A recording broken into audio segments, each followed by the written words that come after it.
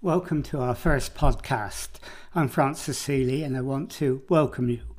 What we'll be doing is looking at some of the events and activities that will be coming up in the following week. First of all, on this Thursday at 7 o'clock in the evening, we're looking at how you can develop and help and encourage art in the community. And we're looking at a social enterprise that exists in Edmonton that is doing just that. They're actually involving young people in art. They're bringing them together. They're creating a place and a space for them in order to express their creativity. So come and join us then.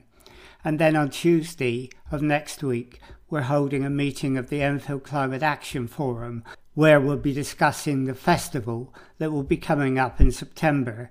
Now, this is a festival that is being run nationally under the Climate Coalition, and they're hoping that localities across the country will get involved in this so that they can create awareness around COP26, the meeting of world leaders that is taking place in Glasgow in November of this year.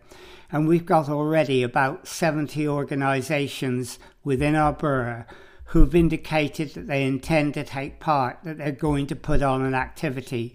We'll have walks in the parks, we'll have litter picking, we'll have entertainment with music and choirs, we'll have poetry festivals, we'll have book readings, we'll have much more. This will go on from September the 18th to September the 26th.